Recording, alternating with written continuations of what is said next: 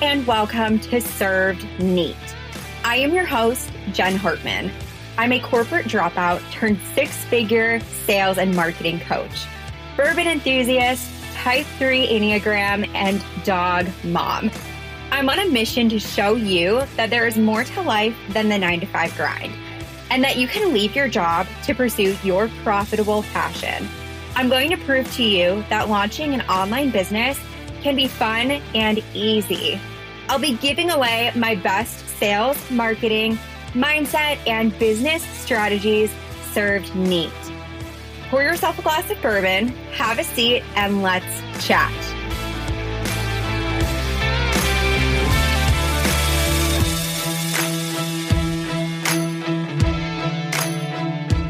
Hey guys, what's up? Welcome back to another episode of Served Neat.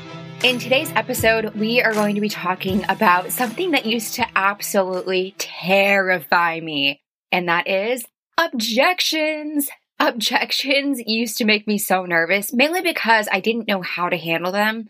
The type of nervousness that would cause anxiety, I would start to stutter, and my ankles would seriously start to sweat. This is the biggest reason why I didn't make a single sale for the first 3 months when I worked in a sales job. That's right, my job was to close sales and I couldn't do it. Kind of embarrassing, right? I was doubting myself and my ability to make any money in this job, and I even considered quitting. Here's what changed for me. I went through formal sales training. Thank God, it was much needed. I also practiced, and you know what they say, practice makes perfect. It truly does, especially when it comes to sales. Nobody walks out of the womb being a sales queen or a sales king. It takes so much time and repetition to get comfortable selling. Staying curious also helped when it came to overcoming objections. I was constantly asking more questions to get to the root of the objection. And that brings me to my next point, understanding that all objections truly do come from the same place. And that is trust. I know, shocking, but let me explain. Your prospect might not trust you, and that's why she's coming up with different objections. Or she might not trust your offer or your service. Or she might not trust herself. When you're handling objections, it's important to keep this in mind. Objections are merely smokescreens for a lack of trust. So fast forward a couple of years, I love me some objections. It means I'm getting closer to the end of the sale. It means my prospect is still interested because, she hasn't hung up the phone yet.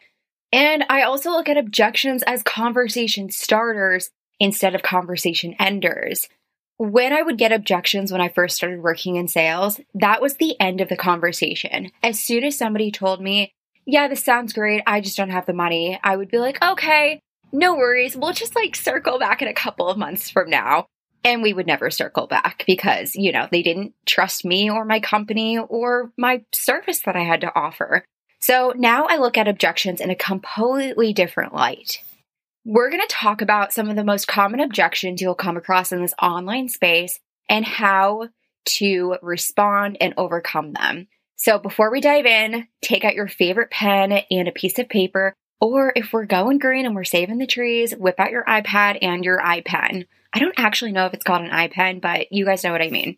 The most common objection that I hear in this online space is the price objection. The price objection might come in the form of your program is too expensive or your service is out of budget. And when your prospect says this, I want you to stay calm. Breathe, stay calm. Let's go ahead and talk about how to walk your prospect through this. Your response to this should be, is it the overall price or is it the fear of not seeing ROI? I'm going to say that one more time. I'll say it a little bit slower for those of you who are writing. Is it the overall price or the fear of not seeing ROI? And depending on her response, you have a couple of options here. So if she tells you, hey, you know what, Jen, this is great, but it really comes down to the overall price, you can go ahead and offer her some payment plans. Extended payment plans are always a good way to break down the overall price to fit the program into your prospect's budget. If it's the latter of the two and she's afraid of not seeing ROI, then what I would do is I would tell a story about a past client who felt the same exact way and offer up a reference. So here's what this looks when you put it into action. Hey, Emily, I completely understand where you're coming from. One of my past clients, Samantha, she felt the same exact way before investing in my mastermind. So she got over her fear of investing, and what ended up happening is she made her investment back ×5 during the program. I would love to connect you guys to have a conversation. Would you like me to give you her information? And your prospect is going to say, yes, that would be so great. And you're going to say, okay, not a problem. Here's her information. If the conversation checks out and everything sounds good, would you be willing to move forward with this program? And she's going to say, yeah, this sounds great. So that's kind of how that conversation would go. So again, just to repeat, you guys have a couple of options here with the price objection. If it's overall price, you offer up extended payment plans. And I would write those out before the call. Don't try to come up with them on the spot because trust me, when you're talking to a prospect and you're trying to do some math on a calculator, carry the conversation, it becomes a little bit overwhelming. Your second option is if it's the fear of not seeing a return on her investment, tell a story about a past client and offer up her reference. If you guys don't have a past client who felt that similar way or experienced those things, don't make somebody up because your client, or I guess your prospect, would be able to tell. It seems very inauthentic. So if you don't have that story to tell your own story. Most of us have been through that fear of investing, whether it was because we weren't afraid of seeing a return, or maybe we just didn't have the funds, whatever it may be. Tell your own story. It'll seem much more genuine and you'll be able to have a stronger connection with your prospect. Okay, the next most common objection I see in this space is timing. And this shows up like this. Oh, it's just not the right time. Or, oh, I'll join next time. Here is what your response should be. It sounds like you'd rather join my next round. I'm curious, why would you like to join next time instead of now? She might say, oh, I'm just too busy right now, or I want to sign another client first. And that's totally not a big deal. Here's how you can handle this. If your prospect says something like, I'm just too busy right now, or I have a lot going on, I would respond by saying something along the lines of, I completely understand that you have a packed schedule at the moment. What is going to change between now and next round that would allow you to join? Usually what happens here is your prospect realizes that there's never going to be a good time to join your program or purchase your service because reality is she's going to keep getting busier and busier and busier, and the perfect time is just not going to exist, and she will realize it in this moment. If your prospect says something like, I want to sign another client first, what you can say is, it sounds like you would feel more comfortable investing in this program after you've signed another client first. This is actually something we cover in my program. I teach you how to sign your next client, your client after that, and really your next 50 clients. How does this sound? Your prospect is going to say, that sounds really great. And then you're going to respond with, all right, are you ready to sign up for my program? Okay, last but not least, here's another really common objection in this online space. They are not the decision maker. They have to check with the decision maker before moving forward. Here's how this shows up. Oh, this sounds good. I'll just have to check with my boyfriend first. Or I'll just need to confirm with my grandma's cats, whatever. There's always somebody else in the picture that they have to have a conversation with. Your response to her is going to be, I completely understand.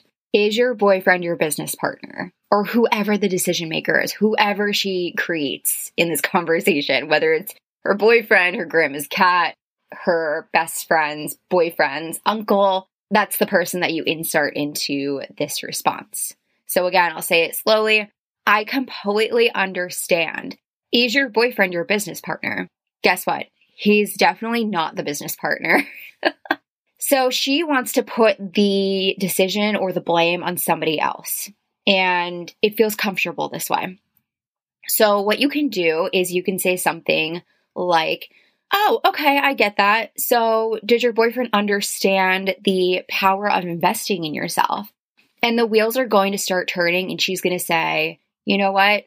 No, he doesn't really understand. And then she's going to feel a little bit more empowered to make a decision for herself. To help her even feel more empowered, what you can do is you can offer up any materials that would help make her decision so much easier, or her boyfriend's decision. And I wish you guys could see me because I just made air quotes. When somebody's dead set on talking to their boyfriend or their dad or their mom or whoever it may be, I'm always like, you know what? I understand it makes sense to talk to other people in your life about this big investment. What materials can I give you to make that decision so much easier or that much easier? Because what she's doing is she's taking your program or your service and she's turning around and pitching it to somebody in her life. If she actually is doing it, she might not be. It's highly likely she's not going to be doing that because she is the CEO of her business. She runs her business. She doesn't need a say from other people. So I offer up supporting materials. I also offer up a second call with that decision maker. So if they're dead set on checking with a boyfriend, I say, that's great. Why don't we go ahead and schedule a follow-up call so we can get your boyfriend on the call with us tomorrow afternoon? How does that sound? It sounds a little bit pushy. However, this is going to do one of two things. You're either going to call her out on her BS, or she's going to say, you know what, that's really not necessary. I can just make the decision on my own. So during these conversations, as I went through each one of these, there's a couple of things in common. I always respond with empathy, and then I follow it up with a question. I continue to ask questions until I get to the real reason for her objection. And I already know before I go into these conversations, the objection handling conversations, a lot of these come from trust. I know that already. So I like to kind of find out where the trust is going wrong. And I do that through asking more questions. Don't let objections stump you and prevent you from understanding what's going on with your prospect. Objection handling conversations give you the opportunity to get to know your prospect that much better. So do not be afraid to continue to ask questions. Next tip for you, once you think you've covered all of your objections or all of her objections, follow it up with this response. Now that we've confirmed that this program fits into your monthly budget, are you ready to move forward? Or if it was a timing objection, you can say, now that we've confirmed it's the perfect time to join my program, are you ready to move forward? Asking this question will confirm that either you have covered every single objection and she's ready to sign a contract, or two, you have not covered every objection and there's still hidden objections that you have to have a conversation about. Do not move forward in the conversation until you ask this question. What's going to happen if you don't ask this question is she's going to hang up the phone, create another objection for herself, and then she's not going to move forward with your offer or your program or your service. So talk out all the objections while you have her on the phone and get buy-in that she is ready to buy from you. Okay, guys, that is it for today's episode. I loved talking about objections. If you enjoyed this episode and you want to dive deeper into objection handling, because I know there are dozens of other objections that you're going to come across in this online space, you might be a really great fit for my 6-figure sales training that's coming up the first week of February. My 6-figure sales training is going to cover 6-figure sales mindset. We're going to talk about lead generation, selling in the DMs, mastering discovery calls, overcoming any objection that is thrown your way, increasing urgency, and following up to secure the sale. If you guys are like, this sounds amazing, I need it, go ahead and click the link in my show notes. It's going to give you some more details and you can check out from there. The training, again, it kicks off in February. It consists of 4 live 60-minute calls where you guys have the ability to not only learn from me, but you can ask me questions during the training as well. There's hot seat coaching. And I also have office hours where I jump back into the program to answer any questions that pop up in between the trainings. You also get access to all of my scripts that have allowed me to close over $200,000 in sales in the last year. Okay, guys, that is it. I hope to see you in the 6-figure sales training.